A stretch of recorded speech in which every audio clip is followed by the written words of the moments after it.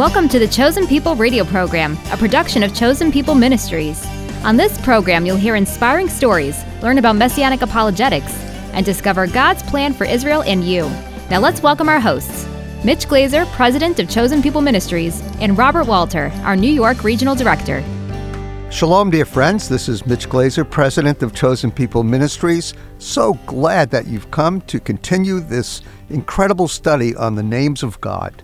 We have been thoroughly enjoying it. We began with Elohim, and then we last week did Yod-Heh Vav-Heh. As a Jewish person, it's still hard for me to just say Jehovah. It's just, I don't know how they got the vowels is what I don't know. And so Yod-Heh Vav-Heh, and that was the encounter that Moses had at the burning bush. And God actually told Moses his name. Moses asked, and God said, he said, "Who shall I say is sending me?" And it reminds me of Isaiah in chapter 6. Who's sending me? And, you know, if you're going out for the Lord, you better know who's sending you, because if it's probably going to be difficult. So you need to lean on him. And so God said, "I am who I am." And that is from the verb hayah, to be, and that is where we get the name Jehovah. God is. He is eternal. And it implies really that he's sovereign. It implies that he is all-powerful. And he demonstrated that power in the plagues. And Moses had a better understanding of who God was than almost anyone, because he went into the tent of meeting and he came out glowing. Don't you wonder what made him glow? And he was on the mountain for 40 days and 40 nights. What did he discover about God's nature? And so Moses was a friend of God. Moses knew God. And the beginning of his story was the burning bush, where he found out that the God that was calling him to lead the Jewish people out of slavery was the one who was called I Am. And so with me to explore these names is Bobby Walter, leads the region of Chosen People Ministries in the heartland of Jewish America, New York City. And his home is in Brooklyn, that old Dutch village that has very few Dutch people, but a lot of Jewish people. So welcome, Bobby. That's right. Thank you, Mitch. Shalom to you. And as always, shalom to our listeners. We are grateful that you're tuning in. And Mitch, I'm looking forward to picking up where we left off last week. You know, last week we talked about, we kind of hinted a little bit about where we're going this week.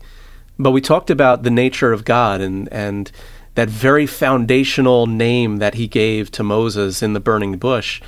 That just points to his existence, that he is eternal, that he has no beginning, no end, that he just is. And this week we're going to take it a step further and build on that foundation and see how God builds on that foundation and in how he reveals himself even more in the scripture through what are called these compound names of God, where we have many examples throughout the text where you'll find Jehovah, right? That Yod-Heh Vav-Heh, that name of God that reveals his eternal nature. He's the same yesterday, today, and forever. He was, he is, and he always will be.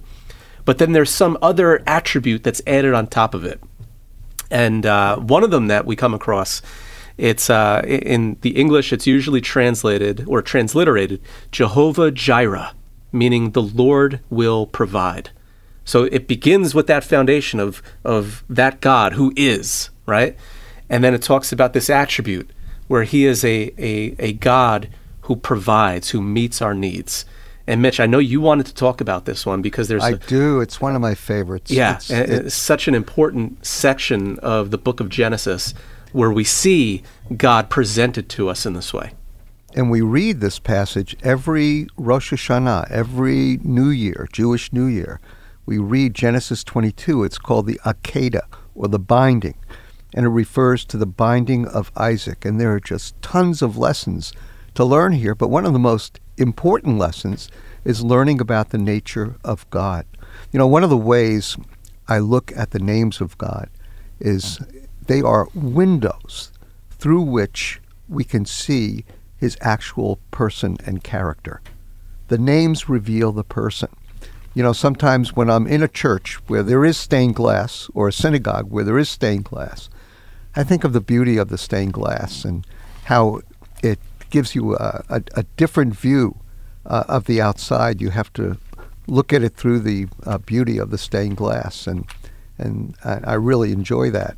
And so the names of God for me are sort of like stained glass. You don't get a crystal clear view because the nature of God's complex, but you get a view of his beauty, his magnificence, and of his glory. And Adonai Yireh is certainly one of my favorite names for God. You know the story, don't you? In Genesis 22, if you have your Bible, you might want to open it up. I don't know if you're sitting at your kitchen table. If you're in a car, please don't. But, you can just take a look at the passage. And it's interesting how this is sort of related to Exodus 3 in verse 1, only in a different sort of way. I don't know if you've ever looked at it this way, Bobby, but it came about after these things that God tested Abraham and said to him, Abraham. And Abraham said what God had said, only with different words. It's the same in English, but it's different. Abraham said, here I am. Here I am. But that's the Hebrew word hineni, which means I'm available. God said, I am, meaning I am. Abraham said, I am, which means I'm available to the one who is the great I am, right? That shows I know contemporary Christian music, by the way. That's right. Impressed with that, Bobby. Okay. And so then God called Abraham to sacrifice his son. So Abraham rose early in the morning, verse 3, and went up the mountain. And I love what he said in verse 5 to his young men, stay here with the donkey. I and the lad will go over there and we'll worship and return to you. I don't know if Abraham was lying through his teeth, but maybe according to the book of Hebrews, Abraham believed that Isaac would be raised from the dead. And so he may have very resurrection faith. He may have well had resurrection faith in these early days. And so he took the wood of the burnt offering, laid it on Isaac's back. And I love Isaac's question in verse 7. My father, he said, here I am, my son. There's another hineni on the part of Abraham. And he said, behold the fire and the wood, but where's the lamb for the burnt offering? It's very, very important. Where is the lamb for the burnt offering? And Abraham says it really, really wonderfully. He said, God will yireh, God will provide. That's the Hebrew word for provide. God will provide for himself the lamb for the burnt offering. And that's where we understand that this is the God who provides. So Abraham built the altar, arranged the wood, bound Isaac, laid him on the altar.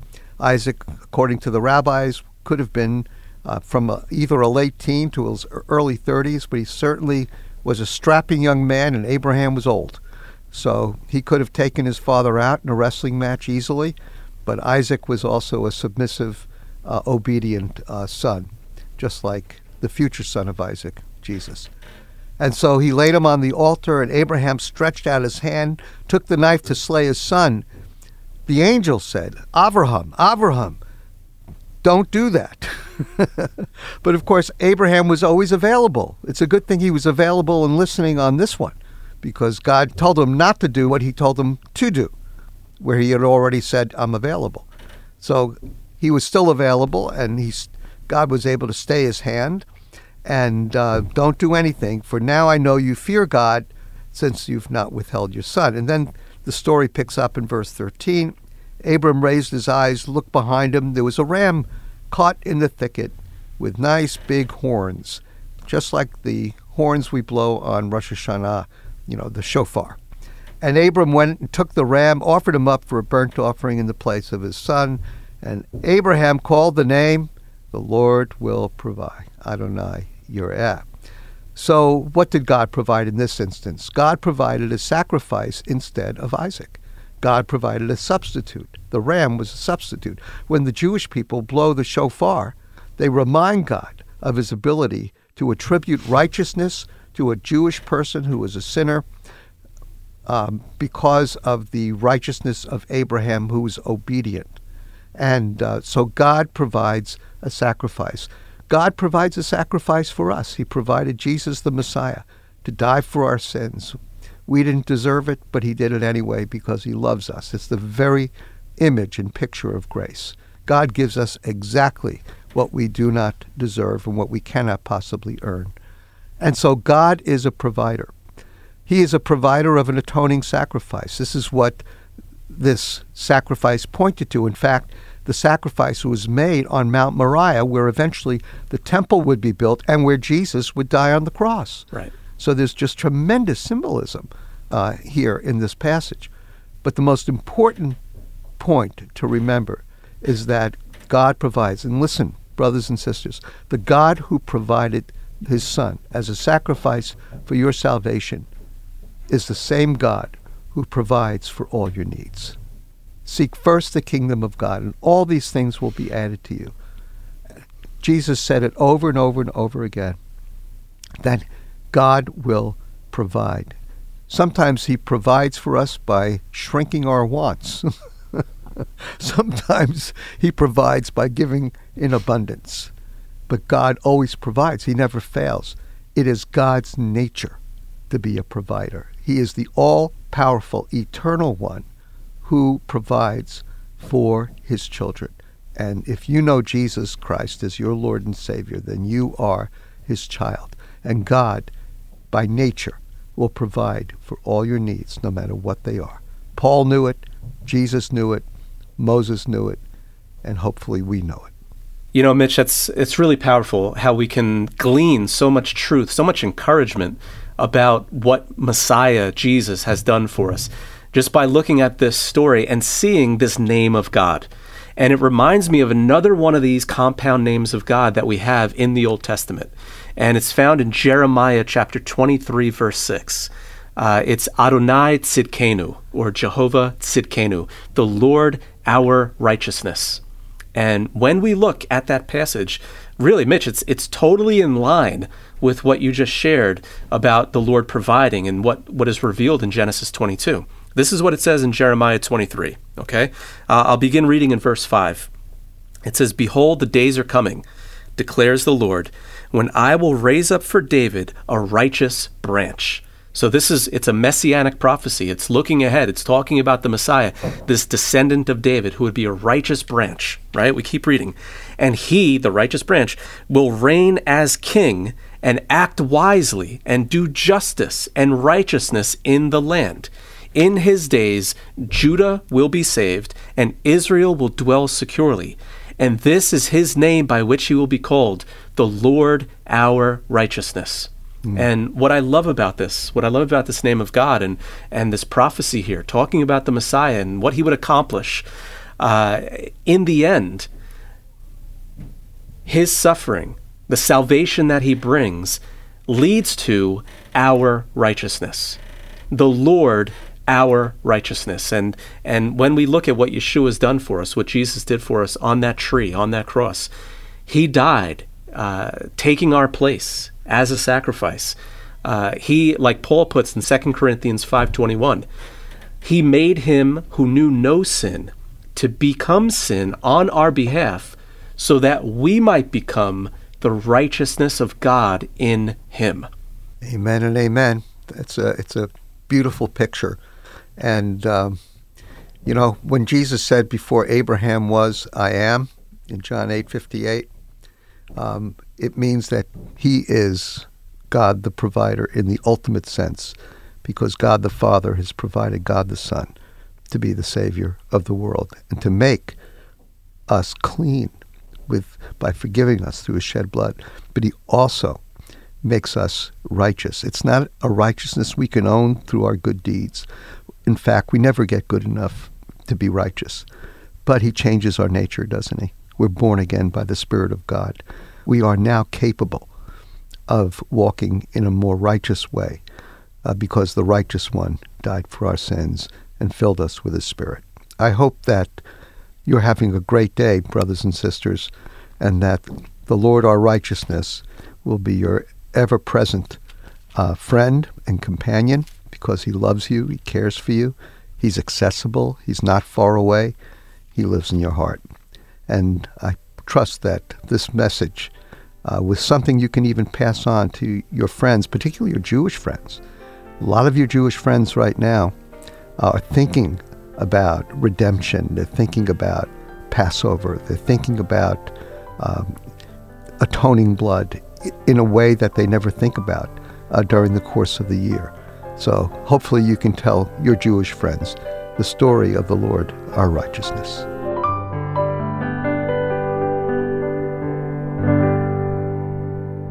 Right now, we're going to hear from Dave Brodsky, a Jewish man who grew up in a highly educated home.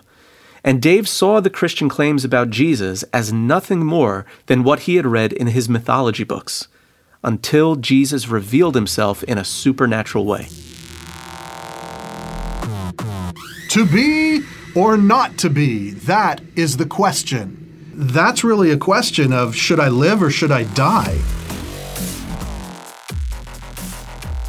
I just realized that life hurt. And the more that life hurt, the more I thought, there is something that can stop this pain, and that is death. My dad is a professor of physics at Stanford University, so education was so important to our family. And as a result, I grew up reading all the time. One of the things I loved to read was Greek mythology. And you know, if you read enough of this Greek mythology, you see that it's these gods like Zeus who see these earth women that they're attracted to, and they have children with them. All the great heroes of Greek mythology, Hercules and Perseus and Theseus, they're all these half man, half gods. You know, honestly, that's kind of the way Jesus came across to me. There's this God, and he finds this Mary, and it's they have a child, and it's Jesus, the Son of God. I mean, it just came across as very not monotheistic and not Jewish at all. My grandfather exchanged letters with his family in Austria back and forth until one day the letters stopped. And it was at that point that he knew that his family had been interned in concentration camps and that he would never see them again. Because of that experience, it was so important for me and for all my family to understand who we were as Jewish people. I grew up in the synagogue. I studied to read the Torah, and I ended up reading every week after my bar mitzvah. It influenced everything about how I grew up. My Bubby, my grandmother, she was an amazing, loving woman, and you just knew her love when you were around her, and everybody loved her too. And one day when I was 10, she was hit by a car and killed. And it was as if life stopped. We didn't know what made sense anymore. We didn't know what was supposed to happen in the world because she was dead, and we buried her. And she went ashes to ashes, dust to dust, and I thought, the worms get her now? Is there anything else? What else is there? It was so overwhelming, and it just took me to a very dark place, and I felt so empty. I began to get really depressed, and I began to spiral down further and further.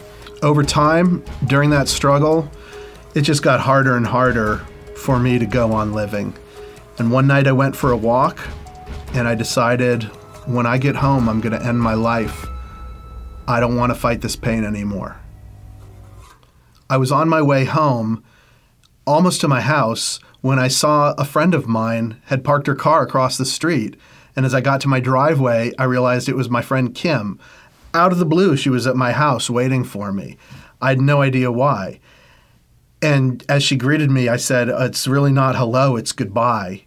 And she asked me what I meant, and I said, because Kim, I'm tired of this pain. I'm going to end my life. Well, Kim asked me if she could share with me about what she believed about Jesus. And I thought, oh, here it comes. But you know, honestly, it seemed really rude to tell her that I'd rather kill myself than hear what she believed. And I wasn't that kind of person, so I said, okay, Kim, tell me.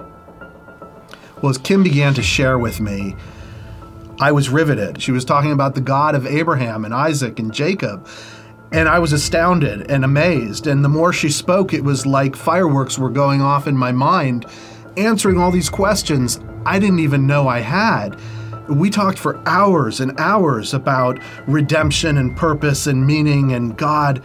I don't even remember everything we talked about, but it was mind-blowing. It got so late and I was so tired that even though I was amazed by everything we were talking about, I just needed a break.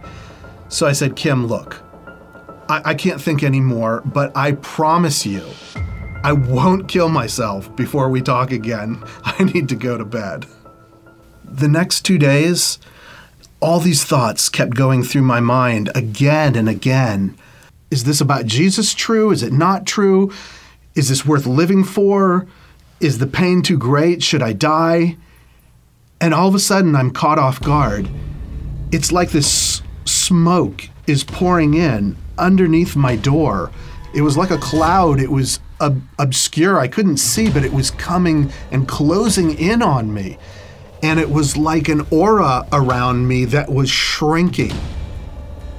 And it was getting smaller and smaller. And I realized that it was simply evil. And I called out in that moment to Jesus, save me. And suddenly the cloud receded and it just backed away as the same way it came, funneled out, went under the door and was gone. And all that I was left with was peace and the light in the room. Everything in my life changed from that point forward. Shortly after that, I borrowed Kim's Bible because I'd never seen a New Testament before.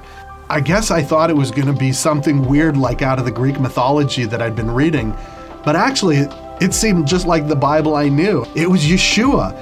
He was talking to all the people right there in Israel, his Jewish brothers and sisters, and he was teaching them from the Torah. And I didn't want to kill myself anymore because I had an answer to the pain. And I was able to keep moving forward as I sorted my life out and found meaning and purpose with Jesus.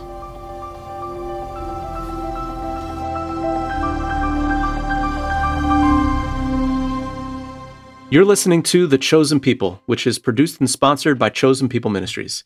Thank you so much for joining us today. And we want you to know that your faithful partnership with this ministry is enabling us to introduce Jewish people to the Messiah each and every day. And you can help us continue to build on our 129 years of faithful service by letting us know that you're praying for this ministry. To connect online, just go to chosenpeople.com/radio. And while you're there, be sure to request your free gift. Well, Bobby, if any of our listeners are a bit confused or are trying to understand what's happening in Israel today, I don't blame them. Because I don't blame you, dear friend, because I'm trying to figure it out as well. And I'm there almost every month. And it's really difficult to figure out exactly what's happening. But one thing I know for sure, that whatever is happening is in one way or another the fulfillment of prophecy. And so you want to get Harold Sevener's book, Israel's Glorious Future. This short but concise guide will help walk you through Israel's history, beginning with God's covenant with Abraham, all the way to the new heavens and new earth that's found in the book of Revelation. It's a must-have reading guide for anyone who has a heart for the Jewish people. So request your free copy today at chosenpeople.com/radio. We really want you to have this book. Go to chosenpeople.com/radio and order your free copy. You can also ask for Harold Sevener's book, Israel's Glorious Future, by calling us at 888-2-YESHUA. That's the Hebrew name for Jesus. Once again, that number is 888-293-7482. And now, let's wrap up today's program with the Aaronic benediction. Yevarechecha Adonai v'yishmorecha Ya'er ponav elecha v'chuneka Yisa Adonai ponav elecha v'yisem lecha shalom v'yisem lecha shalom. May the Lord bless you and keep you. May the Lord lift his countenance upon you and be gracious to you. May the face of the Lord shine upon you and give you peace. B'Shem Shel Yeshua HaMashiach, Sar Shalom. In the name of Jesus the Messiah, the Prince of Peace.